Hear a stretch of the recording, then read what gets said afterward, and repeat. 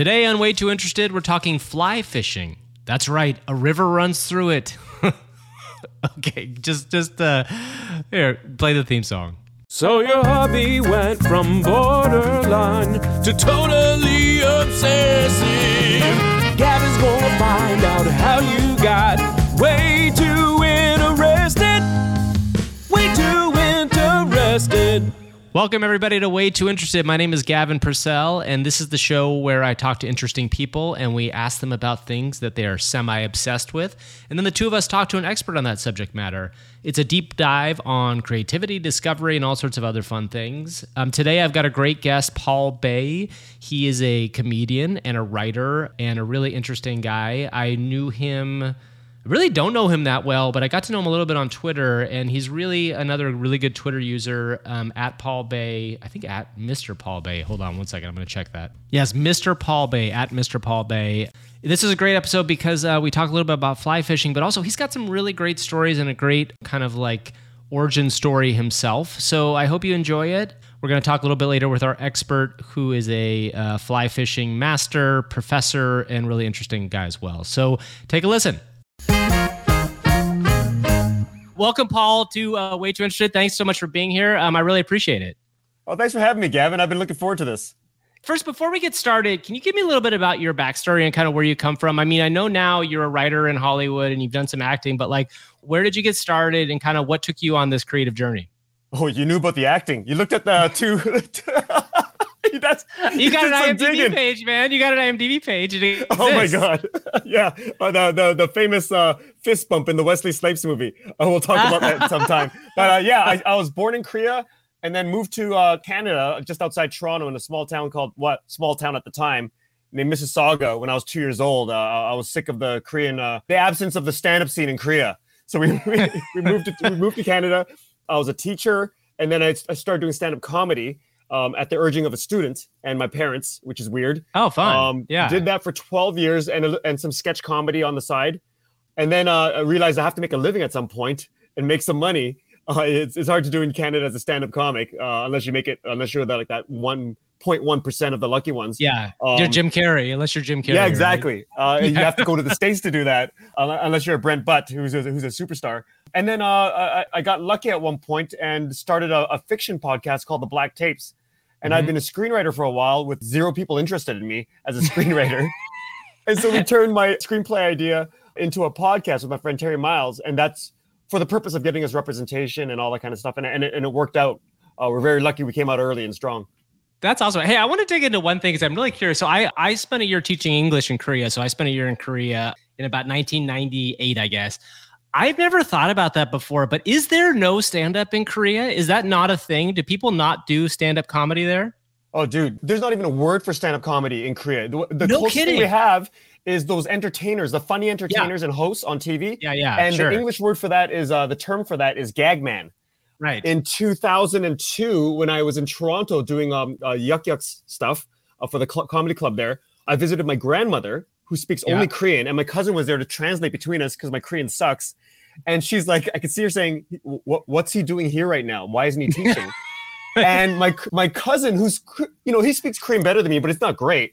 And he's explaining, we're at a Japanese restaurant, and he's explaining to her in front of all my relatives, in his broken Korean, Paul quit teaching, and now he's a comedian. She didn't understand what that meant because there's no term.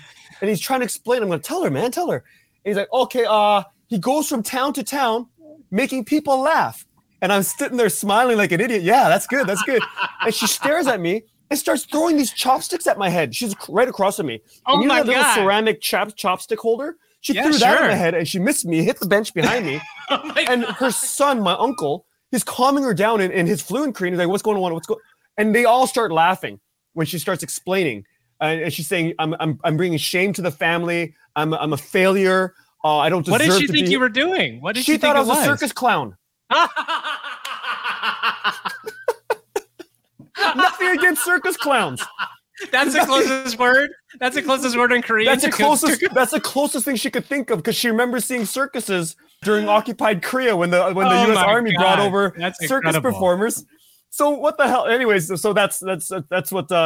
No slight to circus performers, but No, you know, of course I was supposed to go to law school and then have a Yes. quick law school into teaching, which she wasn't really crazy about, and then to go Yeah. from that to circus, she's ready to kill her grandson and bury my body somewhere in an Oh unmarked my grave. Lord. That's incredible. What a crazy story. I have to say, like, I loved my time when I was in Korea, but it's just, you know, all cultures are different. They have different experiences about things. And actually, I do remember when I was there, the presenter thing is a real thing. Obviously, show business is a big deal over there, especially with Korean dramas. But I've never thought about that before. The comedy is something that's so different and maybe is really Western, right? Like, it definitely is like a, you know, obviously there's a great scene in the UK and coming out of Scotland and that kind of stuff.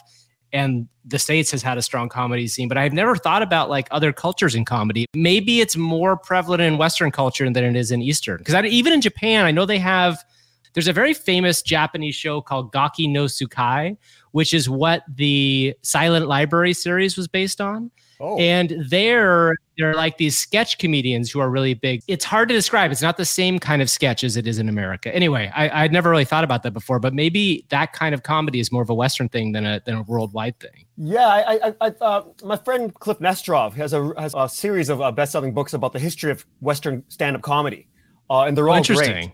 And I seem to recall just from talking to him, because he's from Vancouver originally, we used to be buddies, and talking about how it's possible that you could trace the lineage of stand-up comedy back to political oration, where people would interesting. heckle in Parliament, and it just became that kind of thing. And then anyone who had the wit and wherewithal to carry on a monologue for half an hour and get people's attention, that would translate right away to political power.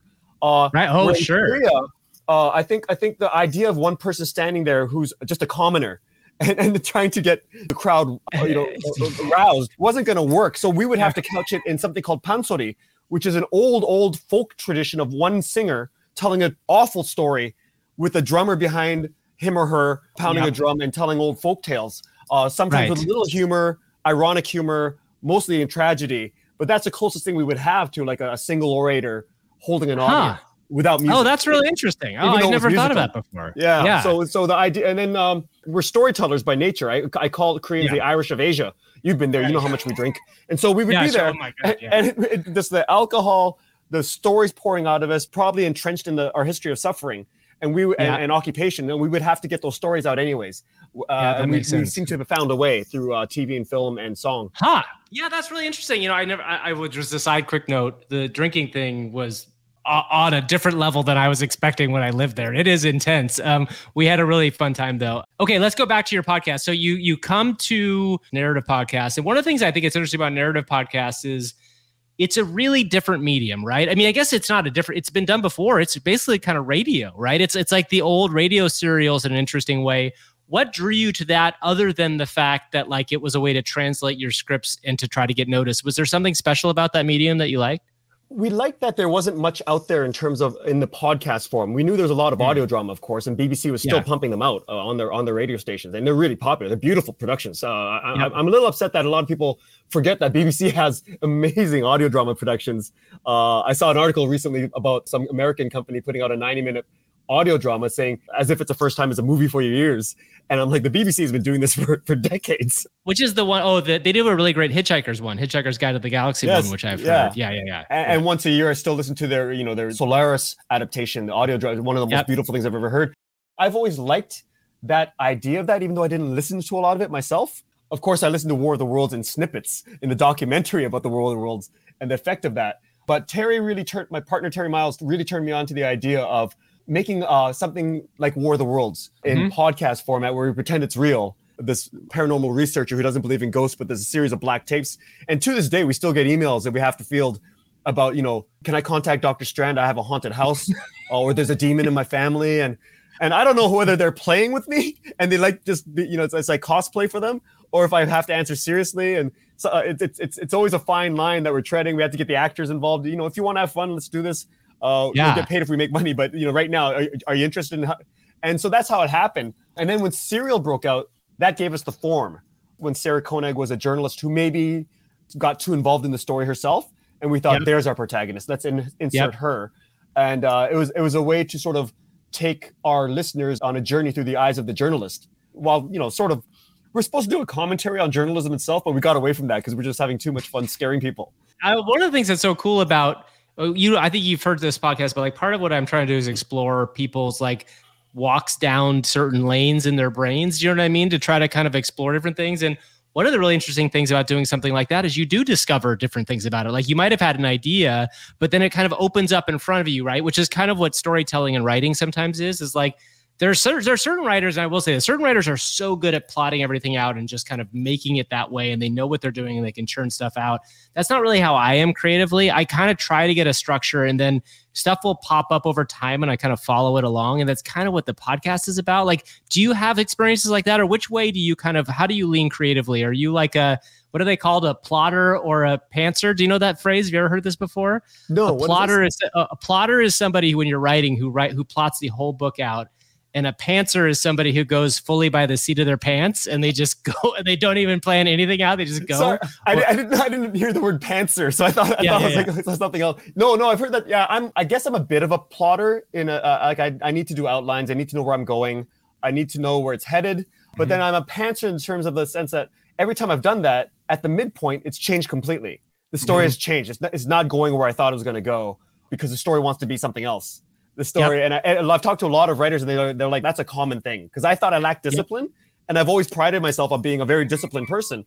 And they're like, no, you're not weird. That's normal. And that's a healthy way to write. Not the only way to write, but it's not abnormal. It's way within the way things should be for a lot of people. I think that's one of the things is important to me about life too, right? Is that like, it goes back to your grandmother and my grandmother as well. Like anybody kind of from those older generations who like, were like, hey, here's your life. It's got to go down this pathway. Like at the midpoint of life, stuff changes too, right? Like, at the midpoint of my life, I think I was like down a pathway where I was going to be like working on an Entertainment Tonight type show. And I was like, this is definitely not what I want to do. And I pivoted out of it. But like, it does feel like part of it is staying open to that sort of thing. No, it is. And it took me a while to learn that because I was headed towards law school. And then my cousin became a lawyer. He graduated top of his class, and he called me right away and said, you still want to be a lawyer? I'm like, yeah. He goes, and he told me his experience. He goes, why? I go, I want to change the world, man. He goes, well, then don't be a corporate lawyer. And I was so young. And and he told me all about it. I'm like, oh, that's not what I want. He goes, you can change the world, but it's going to take a lot of work for you to get to the position to change anything. I'm like, okay. I'm too lazy for that.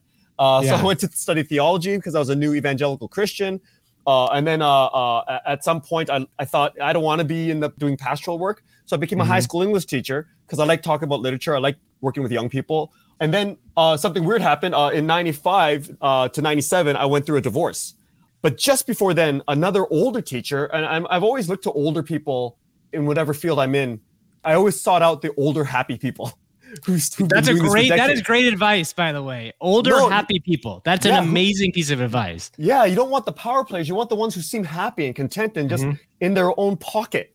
And I got to figure out how they got into that pocket. And so John Gibson, physics teacher, he sort of took me under his wing. I went camping with him and the boys for a while. And then after, I guess he'd heard about my impending divorce, and he goes, I'm going to take you fly fishing. I'm like, oh, I'm not a big fisherman guy. And he's like, I want to take you. I think you get it. And I was so clumsy at first, and I was just awful. I took another guy, Reed Alman. We went out, and we both learned fly fishing at the same time. Even though Reed's a fisherman, he never really fly fished. And it was fascinating. And then I got into it, and I started going on my own on these 5-day trips to go fly fishing. And years later, I would tell him, like, well, how did you know I would love fly fishing? And he goes, I just thought you'd get it because you were so focused on getting somewhere all this time. I needed you to learn. I thought you would get being in a place in one time and just absorbing, losing yourself in it, and just focusing on a moment and swerving, just following a river, following wherever, and just going where things are supposed to go. And so my stories now go where they're supposed to go. My life ended up going where it's supposed to go. But I'd resist it at first, but then I realized, you know what? There's a way to be in it and accept things. And when I failed, because I went down, NBC invited me down in 2004 to do stand-up comedy, to do the Tonight Show, all that kind of stuff. And I shit the bed on a comedy night in Scott Aukerman's room called M-Bar, Death Ray Comedy Hour for the old school comedy fans down there. Yeah. And everyone, the big hitters, Patton Oswalt, everyone was there, and they saw me stink up the stage. I read a review about my stinky set, and apparently the agents that wanted to meet me, they were in the audience. They wouldn't return my calls afterwards. Oh, no. I didn't get the Tonight Show. I didn't get anything. I came back up to Vancouver with my tail between my legs and, did other stuff. I became a better comedian, but I sort of gave up on my dreams of being a Hollywood writer. And then I learned to sort of be in the river, just be in the moment. And so I started writing for fun, not think it's going to go anywhere. And then the black tapes happened and all the stuff that I wanted years ago started happening, because I think I give off a vibe now, which is a true vibe, that I just enjoy where I am and I'm in my pocket. That's an incredible story. I also feel getting in the pocket is something that's so important for kind of like any creative endeavor. That was also a good transition to get into what we're going to talk about here. So, Paul, can you tell me, state your name and tell me what you're way too interested in? My name is Paul Bay, and I am way too interested in fly fishing. Okay, so we're going to talk to our expert in just a second here. I find fly fishing interesting too. I've gone a couple times. I'm definitely not an expert. My dad tried to get me into it when I was younger, and I think I got it, but not 100% got it. I will say my biggest experience with fly fishing is the movie A River Runs Through It, which made a giant impact on me, which made me want to go fly fishing a lot more, and I have yet to do that. I think I also want to move to Montana at some point. But tell me where you found it. I mean, I just heard that little story about finding it there, but like, what is it about it that's so interesting to you? I noticed, and I've taken people with me who I thought could use it and would do for them what it did for me. You fly fish for a day, especially on a river. For me, mentally, I love fishing. I love wading rivers. It feels like I'm hunting, but not really, because I don't really expect anything. I remember C.S. Lewis talking about being surprised by joy. You look for grace, you can't really find it, but then it sort of happens to you, and you're surprised by life's bounty in a sense. And so when I'm fishing, I forget my watch. I notice, like, I sort of lose myself. I remember every moment in the river. I remember catching things. I remember being disappointed, luring things towards my fly. And then the sun starts to go down and I lost total track of time.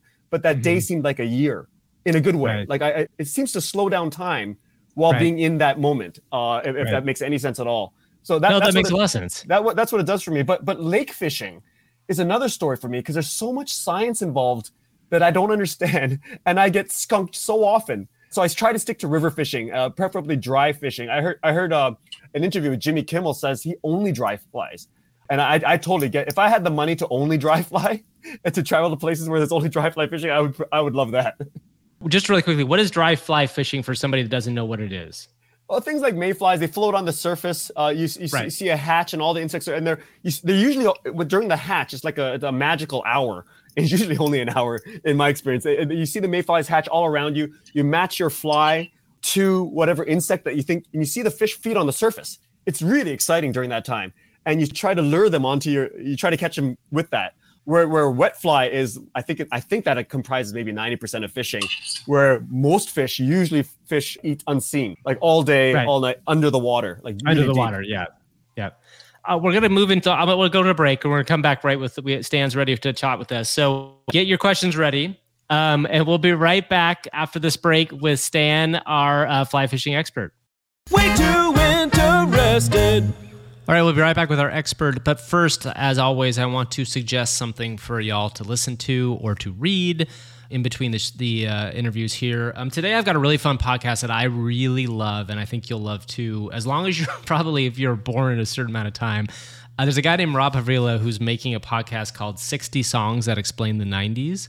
I don't know how to describe this other than like these are audio essays about particular songs from the 90s. And Rob does such an amazing job of bringing his own personality into it, and they're really remarkable. I definitely suggest you listen to the Red Hot Chili Peppers episode, which kind of goes into a really deep dive on how Fishbone kind of got pushed out by the Red Hot Chili Peppers, maybe, or at least they didn't get recognized in the same way. Anyway, if you were into 90s music at all, it's definitely worth a listen. Take a listen to it. It's called 60 Songs That Explain the 90s. Okay, let's get back to our guest expert here. Today we are joined by Stan Ulanski. Stan is a professor emeritus of geology and environmental science at James Madison University. And more importantly, he wrote the book, The Science of Fly Fishing. So Stan is a bona fide fly fishing expert. He's got a lot of interesting things to say, and Paul got some good questions in. So take a listen. Okay, we're back. So Stan, thanks so much for being here. Tell me a little bit about how you found fly fishing. Well, let me put it this way. I've always been interested in fishing. Growing up, my dad took me to the Catskills to go fishing. He wasn't fly fishing at that time. But as I got more into fishing, I decided, well, okay, besides learning how to surf fish and bait cast, I think fly fishing is another way to approach the sport. And so I got into it, and the more I got into it, the more I thought about the science behind it. And in fact, there's quite a bit of science behind fly fishing. So again, it was an evolutionary type of process. Are you a scientist or an academic by nature? Like, what's your day job? Well, I'm retired right now, but for about 40 years, I was a professor at a university in Virginia with a background in meteorology and oceanography. In fact, I actually developed a one-credit course on the science of fly fishing, which again integrated recreational activity as well as the science aspect of it. That's awesome. Okay, all right, Paul. So I know you've got a bunch of questions. I've got questions as well, but hi, Stan. Thanks for thanks for doing this. Pleasure meeting you. I finally get to pick the brain of an expert fly fisherman. Sure. Well, I'm not an expert, but I'd be glad to help. I think it's I don't fun. know how familiar you are with. I'm from British Columbia, and we have an area in the interior called the Kamloops, and we have these large 7-pounders called Kamloops trout, rainbow trout in our lakes, and they're aggressive. They take a chironomid and they'll take you to the end of your reel. I have never experienced that. I experienced bull trout that have pulled my rod down, and it's no fun at all. So I was telling Gavin, I prefer fishing streams, especially I prefer fishing dry flies because it's fun for me. I'm not a scientist, but I'll be out in the Kamloops lakes and I'll see people around me in their belly boats catching fish, and I'll see their rod bend almost to breaking. And I'm always like, how do they do that? How do they find the depth?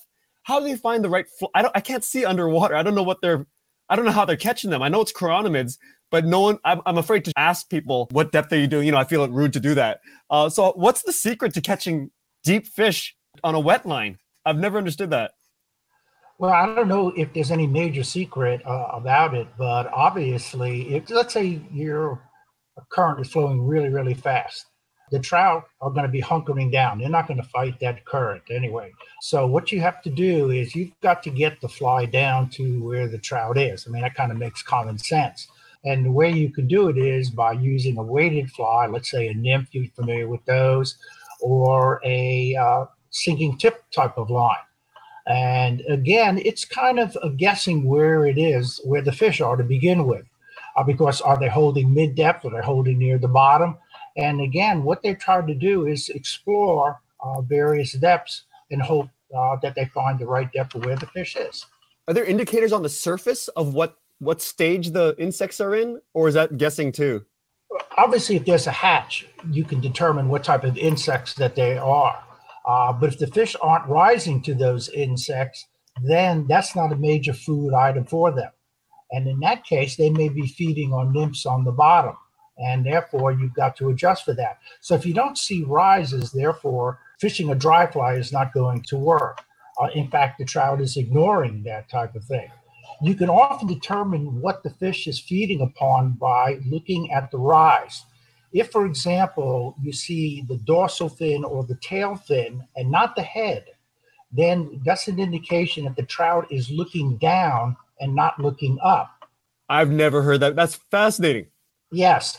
It's mostly in relatively shallow water, but it's a type of rise where, again, if you see the dorsal fin, the back fin, the tail fin, think about it, the fish is bowed over and it's looking down for nymphs. Now, if you see the head come on up, then obviously it's feeding on the surface. So again, observation is really a key to it. And that's where, of course, the science comes in. Scientists are observers, and that's where you've got to look at. So again, what I often tell people when they go to a stream, everybody wants to go fishing right away. Oh, I got to get that fly out there.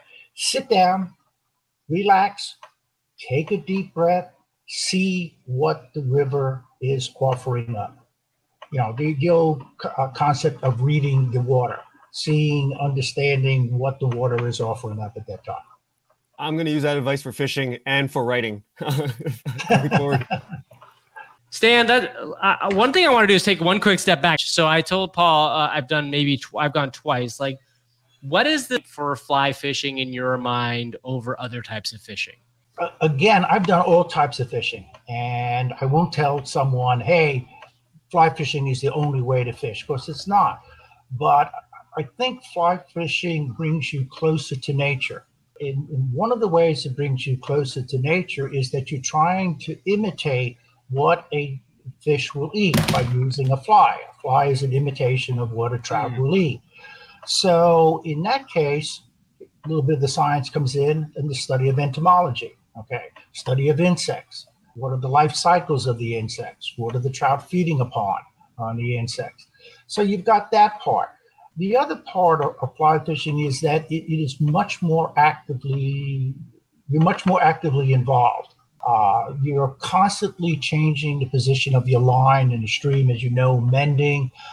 You're constantly aware of how the currents are changing. You're constantly aware of where to place the flyers. So I guess there's a greater closeness to nature than the other aspects of fishing.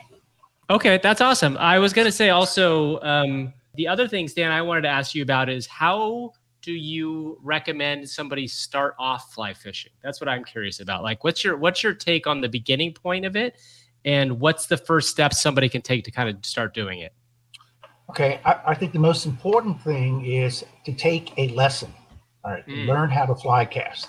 Nothing could be more frustrating than seeing a fish there that people are catching and you're not catching because you can't cast. So I recommend people take a lesson or two. It's worth it. If you have a friend that's a fly angler, buttonhole him, have them learn how to cast. So the first thing would be to learn how to cast. Don't even think about going to a stream. Learn how to cast on the land first. Is there a secret to the cast? I know that's the thing people talk about a lot with fly fishing, right? Is there's the movement of the cast. And also, speaking of the science, like there's a lot of actual science in the cast, I think, as well, right? When you think about physics and you think about the way you have to lay the line back out. Like, so what's the secret to a good cast? What's the secret? There's really no one secret, but I would say timing. That's the key point, because the cast involves two components. As Paul knows, a back cast and a forward cast. And so as I tell people, the students that I have taught casting about, this is where the timing comes in, when to come forward, when to come back. So it's like anything else. It's if you're in a sport, timing is critical. And in the casting, timing is probably the most critical component. And Paul, how's your cast? Do you feel like you got it down? It took me a while to learn. There's always stuff to learn. Like I'm at the point where I'm learning my loop cast, where the overhanging branches are a bit too much and I have to loop it in the river. But I always heard the term, let the rod do the work. I never understood what that meant.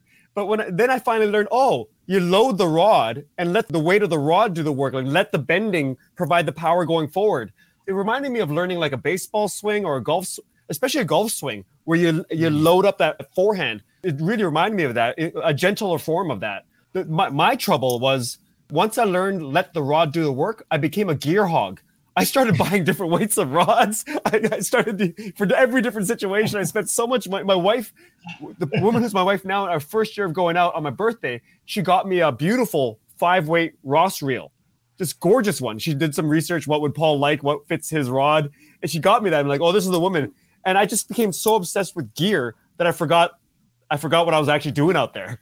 I was catching nothing, but I looked great doing it. Well, that's half the battle, right? Well, that's half the fun. I mean, I'll go out sometimes and just practice casting because I just like the idea of casting. And there are many, as Paul was pointing out, there are many different types of cast.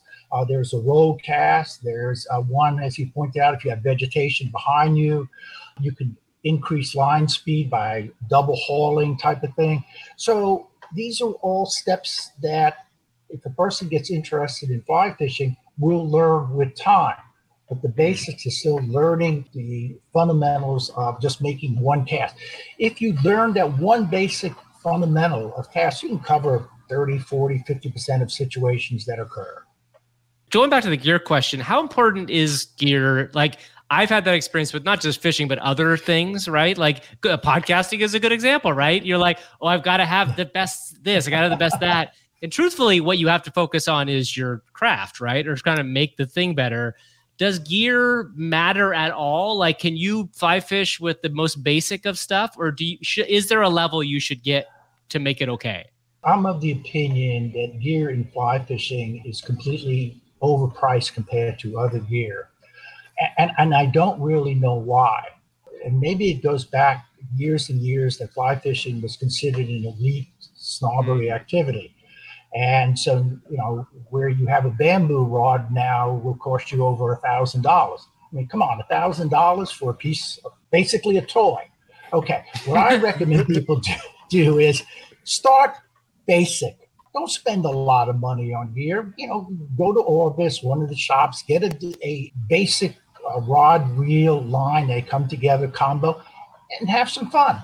Then as you get interested, then you can ratchet up a little bit, and it does increase a little bit. Better rods bend better, and they cast better. But for the beginners, no, don't spend the money. I also feel like I have to ask. This just came to me, and I realized I have to ask probably both of you. I'll start with you, Stan.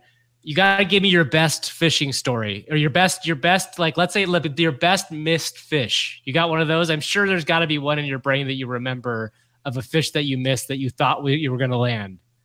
Ooh, well, there's so many that I've missed, to be honest with you, that I don't even know where to begin on that. As I was telling Paul, we were discussing the different types of trout, particularly along the East Coast, and I was mentioning that brown trout are really kind of tough to catch. Because they will often be found in cover. And cover means things where they can get protection from predators. And that could be logs and so forth. And I saw one rising, and it was a nice fish. You could see, kind of get an idea of the size of them. And I made a cast, and a cast, and a cast. Basically ignored it over and over again. And part of it was, again, trout can be pretty selective in their feeding habits. So, again, it's not that I hooked one, it's just that I missed one. And that's pretty common. Paul, what about you? Do you have a memory of one of those? It's not so much though. Like Stan, I've missed so many. It's hard to pick on one, but I do have one experience of the one I chased. And when I was a teacher, every spring break I had 2 weeks. So I would go by myself camping in the redwoods in Northern California. I'd drive by myself, just take time to 5 days in the woods. And I had a destination, Smith River in California. They call it the Jewel of California. It was the only river where natural steelhead would return every spring. And so I went hunting for those. I always got skunked. And then one spring I decided, I'm going to go to this town, Redding, where the Sacramento River goes through. I heard it's a great destination for it. It's got a world famous fly shop right off the highway there. So I went there. I went into the fly shop, and then the guide said, did you do a hand-drawn map for me where to fish? And he kept looking over his shoulder, and he goes, oh man, if I didn't have to work today, I'd come out for free and guide you. And so I left. I thought, well, that's really friendly of this guy. So it was a good first impression. I'm in Redding, California, remember. I go to the site he sent me to, and I look, and I got skunked again. I go back to my car, abandoned parking lot, but now there's a pickup truck next to my car with 3 grizzled guys. They look like rednecks, mirrored sunglasses, not smiling. I nodded at them. I thought, oh, shit. I'm going to get beat up here. I don't know. I'm the only Asian guy I've seen for like a week. I'm in trouble. And I'm packing my stuff slowly because I don't want to look scared. And then they start asking me questions. And they told me, all these things. And they go, and we get along. And then one of the guys says, what are you doing for dinner tonight? I'm like, I just told him I don't know. And he goes, are you married? All these weird questions. And they figured out I was alone, gives me his business card for the seafood restaurant, and goes, go there, tell them I sent you. I'm like, okay, that was weird. Anyways, we were laughing. I gave them some beers. At night, I decided to go into town looking for this place. I find it, a fish place. I go in, the whole place stops and turns towards me. It's like out of an Eddie Murphy movie. Right? I'm the one non-white guy. I walk in, everyone stares. And the woman at the front goes, can I help you? Like really salty. And I go and I'm like, hey, he sent me. She goes, what? And I give her the card. She inspected. She goes, how do you know him? And I said, I saw him on the river. We were fishing. She goes, oh, yeah, that makes sense. Okay, have a seat. I'll take care of you. So I sit down. She brings me this dish. It's the most expensive dish in the restaurant that they offer. Wow. Everything. So and these people are super friendly to me, asking me questions. And I leave and I try to leave a tip. And she goes, no, your money's no good here. And I left. Anyways, the whole week in Redding was like that. And I wrote the mayor a letter saying, I'm a divorced guy. I came down here to heal. Your town is full of I don't know what you're doing here, but your town is the friendliest, most beautiful people I've ever met in my life. To this day, they're the friendliest people I've ever met in my life. And it's not a fishing story, but I went looking for fish at a time when I needed fellowship. And I found that from every single person once they heard I was a fisherman. Yeah, well, that's so cool about being a fisherman, right? It's like a lot of things when you be part of something, you feel like you're part of a group. Paul, do you have any other questions? I'm sorry, I got lost. I got track. We lost track there a bit.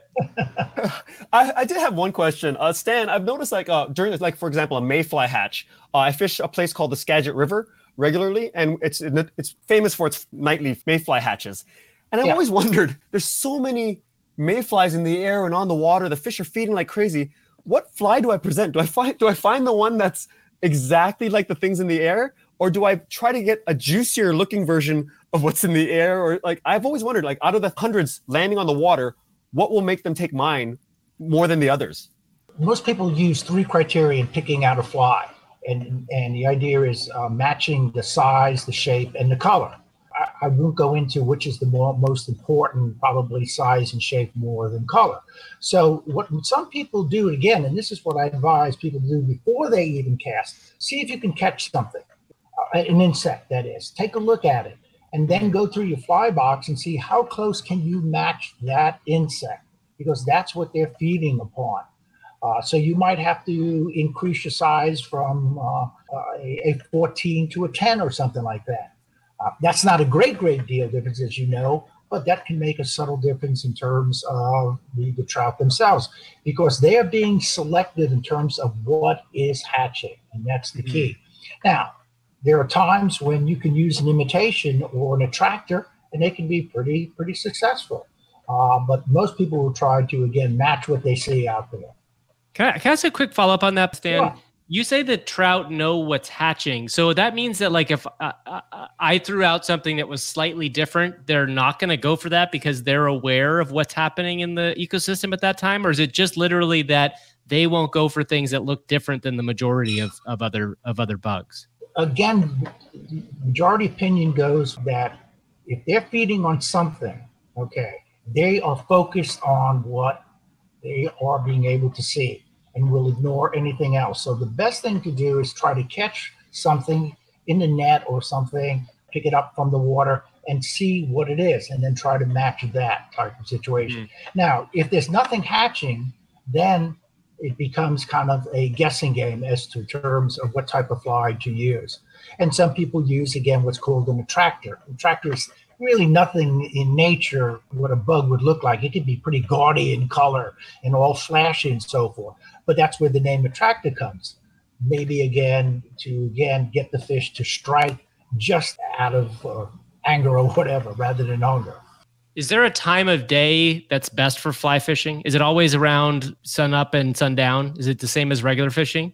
Yeah, it's basically when the hatches are in the evening. But again, there's no hard and fast rule to that type of situation. It depends upon the stream, depends upon the time of the year, depends upon the insects. There's so many variables.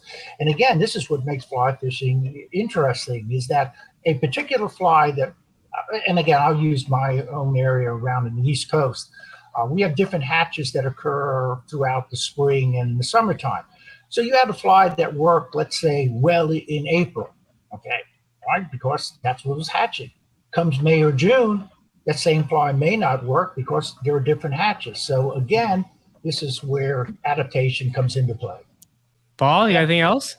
Yeah, I've always wondered, Stan, because I hit this point because it's embarrassing, but I'm an awful lake fisher, except when the things are hatching on the surface. I'm okay then. But I've often seen, I remember this one guy telling me you use a flasher pattern. So I had a flashy, and I had a heavy line, and I'm in my belly boat, so I'm trying to troll it. But if I'm trying to imitate like a small minnow type of thing, and it was a minnow pattern, I don't know how minnows swim. Like, do I have to jerk it underwater? If I jerk it, it's going to go higher in the, like, I feel like I'm not imitating a minnow. Yeah, you were fishing from a boat, you said? A belly boat, so going really slow with my feet paddles. Oh, okay, yeah. Well, again, no hard and fast rules, but if you're going to fish, let's say, a minnow or imitate a minnow, you're fishing a streamer, those kind of things. And therefore, you want to get it down, probably use a sinking tip line to get it down. And then, because if you ever watch a minnow swim or being chased, they kind of have jerky motions. So what you want to do is strip the line a little bit at a time. Yes, it's going to raise it up a little bit, but that's okay. Just strip it, let it sink back down, strip it again, let it sink back down. And it's imitating, again, a minnow or a bait fish that is fleeing away from a potential predator. You see that all the time. So that's the whole key. And that takes just practice, to get the right kind of feel to do that in the movement of that. And of course, if you're floating too fast and the current is dragging it, then that's another concern that you have to deal with on that. So the whole key is close your eyes and try to think about, as if you were a little fish trying to get away, what would it look like? And if you ever see them in pictures, they're kind of darting around and moving around. And that's what you got to try to do, impart some motion to the fly. As a comedian, I was awful at impersonation, so there's no way I'm going to be able to do that with a fish. It's a hard one too, because it's not even a human, right? You're gonna have to do a whole different thing. They don't even make noises, really. Yeah. Can I ask you, Stan? Because I never get an opportunity to ask a world-class expert on this kind of thing. If someone was willing to pay for your trip anywhere for a week to fish, where would you go and what kind of fish would you go for? Like, what does that dream look like for you? Oh, then that's easy for me. I'd go down to the Keys and try to fish for tarpon. Okay. Just unbelievably fish to catch on the fly. I mean, I've caught some small ones, but nothing really, really big. First of all, they're hard as heck to hook because their mouths are like steel, and you have to have an unbelievably sharp hook, and they can be as frustrating as hell to try to catch because they will ignore even the most well-presented fly. So tarpon are probably the one species that I think I would like to try to almost catch all the time. Wow. Hey, I have a question about that, because one of the things you just said made me think every experience I've had fishing was making it as easy as possible to catch a fish, right? Like, I am not in any way trying to make it trickier for myself. In that instance, you say you would rather go try to catch a fish that is more difficult to catch. Does that mean that you feel like your skills are that high that you can challenge yourself that much? Or what's the story there? There's an old saying that 10% of people catch 90% of the fish. Okay, and I'm probably the other 90% that don't catch a lot of fish. But the key is that after a while, if you're involved in any type of fishing, you want to challenge yourself a little bit more. And sure, you can catch trout anywhere. I used to take my son to local trout farms. He'd put a little bait on, and he wasn't fly fishing at the time. He was just a little tight, and he would catch trout. Okay, nothing wrong with that. It got him interested in fishing. But I think as most people, as they get into fishing, they want to challenge themselves. And sure, they're the hardest to catch, but that makes it more rewarding, at least from my perspective anyway. And I think maybe from Paul's perspective, catching steelhead.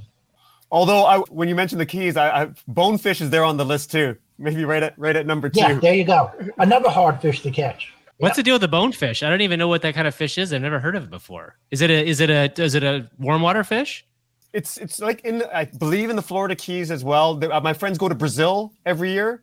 Wow. I believe for bonefish, but I'm not 100% sure. They're beautiful. They're like ghosts. They're silver ghosts in the water. I've only read and I've seen videos. They're like pound for pound one of the hardest fighters. It's dynamic. You're in the water. You're like and it's not like it's not one of those British Columbia situations where you're freezing. It's like it looks very romantic. And they fight, and you take a great picture. You hold it close to the lens, and tarpon looks impossible to me. So that's not even on my list. That's the bonefish is the one my friends have done. But bonefish are really hard to catch too. I mean, they can be really, really spooky, as you know. It's optimal what's called sight casting, being able to see them. But they can be difficult to see because they can blend in with the coral in the bottom. And again, observation comes in. Take your time, look around, see what's happening. But this is where people are getting more into saltwater fly fishing. I was telling Paul, when fly fishing got started, hundreds of years ago in England and in Europe, it was all freshwater. But now, people are targeting big species from tuna all the way on to marlin. Is it because it's like more, you feel directly connected to the experience? Do you feel like, is that why people are wanting to catch those kind of fish on flies? Like, is it a more, I don't want to get a meta here, but is it more spiritual to catch on a fly fishing rod? Well, there's two schools of thought of this. One, people will believe that if you're fishing for, let's say, a marlin or something like that, it's not really fly fishing, because in that case, you're not doing any casting. All you're doing is dropping a big fly in the water after the boat has stopped to try to tease it on in. And so, you're using a fly rod, but is it truly fly fishing? And there's a debate among a lot of people about that. I didn't even know you could catch a marlin on a fly rod. Those must be some of the strongest fly rods that have ever that exist, right? They've got to be like giant circles of something. That they are. I mean, they're getting up to. Paul was mentioning he got a 5 weight and so forth, and you use a bigger one for steelhead, but you're getting up to the 13 weights and that. They don't mean a lot right now to most people, but yeah, they're really, really big. And of course, this is another aspect of fly fishing. The technology has increased so greatly that the rods now are made of material, the space age material, graphite, boron, that type of stuff, that is not only lightweight, but is also very, very strong and able to handle those kind of fish. Well, we should probably wrap up pretty quick. Paul, you have anything else you want to ask about? No, just I just wanted to share with Stan that I've recently got into, and first of all, I'm glad my wife's not going to listen to this, because the thing you said about gear, get the cheapest gear, I don't want her to know that, because I bought myself one of those weight rods, right? The lightest rod you can get, because we have some very aggressive smaller trout near my house, but they're only like 2 pounds, well, one pound, but they're really aggressive. And so doing with the weight is just perfect for me. It's a little harder to cast, and I'm glad you're nodding, Stan, because my wife thought it was a waste of money, but I'm telling her it makes a difference. You can never have enough rods and so forth, as far as I'm concerned, because they meet different situations that can evolve, and that's the whole key. You can have a backpack rod that breaks up into 4 pieces. It's easy to take, and then you can go anywhere you want. You can take it on a plane or whatever. So fly fishing has evolved in many, many different ways from what it first started as being what most people thought a snobbish activity until now. Almost anyone can get involved if they're interested in it, which makes it fun, I think. Yeah. How would you sell it? Can you use that clip as your promo, Gavin? Because my wife will hear that part. Yeah. We need a rod for every situation. That's right. Anybody who's a fly fisher can use that for their spouse, right? Like, hey, everybody. Last thing, Stan, before you go about this, if you were going to sell fly fishing on somebody who has never done it before, what's the takeaway? Why would you do it? And maybe Paul actually answer that question as well. Okay, because I think it is simply another way to fish and another skill to develop if you're interested in fishing. I think, as I said before, it brings you closer to nature in terms of understanding not only the insects, but the flow of the stream, understanding currents, understanding eddies, understanding current seams and pools and so forth. So again, I refer to it as more of a thinking man's way of catching fish, because you're actively involved. Great. Paul, what about you? How do you sell it? Well, Stan has already answered a big chunk of it, which earlier about you sort of have to observe something that you take for granted, or something that I take for granted. I look at the river. I walk by rivers all the time. But something about fly fishing makes me not just observe the river. It makes me feel the relationship I have to the river. Not think about it so much, but I feel that relationship, and it puts me in perspective. And so when I catch something in a river, especially with something that I've tied myself, I don't feel so much like I've tricked a part of nature. I feel like I've just joined a part of that chain. I've become, I don't know, just a part of that chain, and I'm grateful for it. When I do the catch and release, and whenever they swim away with that kick out of my hand, out of my palm, and on their own power, I just feel this incredible gratefulness that I get to be a nobody in this river of beings that don't know who the hell I am and don't care. Like I'm part of that again. Again, I can't quote him directly. Henry David Thoreau basically said it wasn't always the fish that the angler was after. And what he was meaning is that they wanted to be experienced the nature and being in the water itself. That was great. That's awesome. Well, thank you both for being here. Stan, before we go. It's absolutely. Before we go, I asked my guests, my expert guests, if there's something, this is a surprise question. If there's something that you're way too interested in right now outside of fishing, is there something you can't get out of your head, like a mini obsession or something you're passionate about right now? Nothing that I can really think of offhand besides that. Fishing is one of my passions, to be honest with you. No kidding, right? You write the book about it? It's all good. Okay, well, thank you so much for being here, Stan. And Paul, thank you for being here as well. I had a great time. This was really interesting. Yep. And I'm definitely going to go and spend some time fly fishing myself now, I think. You guys have both convinced me. Thank you, guys. Okay, everybody, that's another show for today. Thank you so much for listening. Thank you to the Gregory Brothers for our theme song. Thank you to Eric Johnson for helping produce this podcast. And most of all, thank to you for listening. Please rate the show on iTunes. Audience has been going up, which is nice. It's obviously nice to have people listen, but I would love to hear from you. Please @ me at Twitter @Gavin Purcell, and we'll see you next time.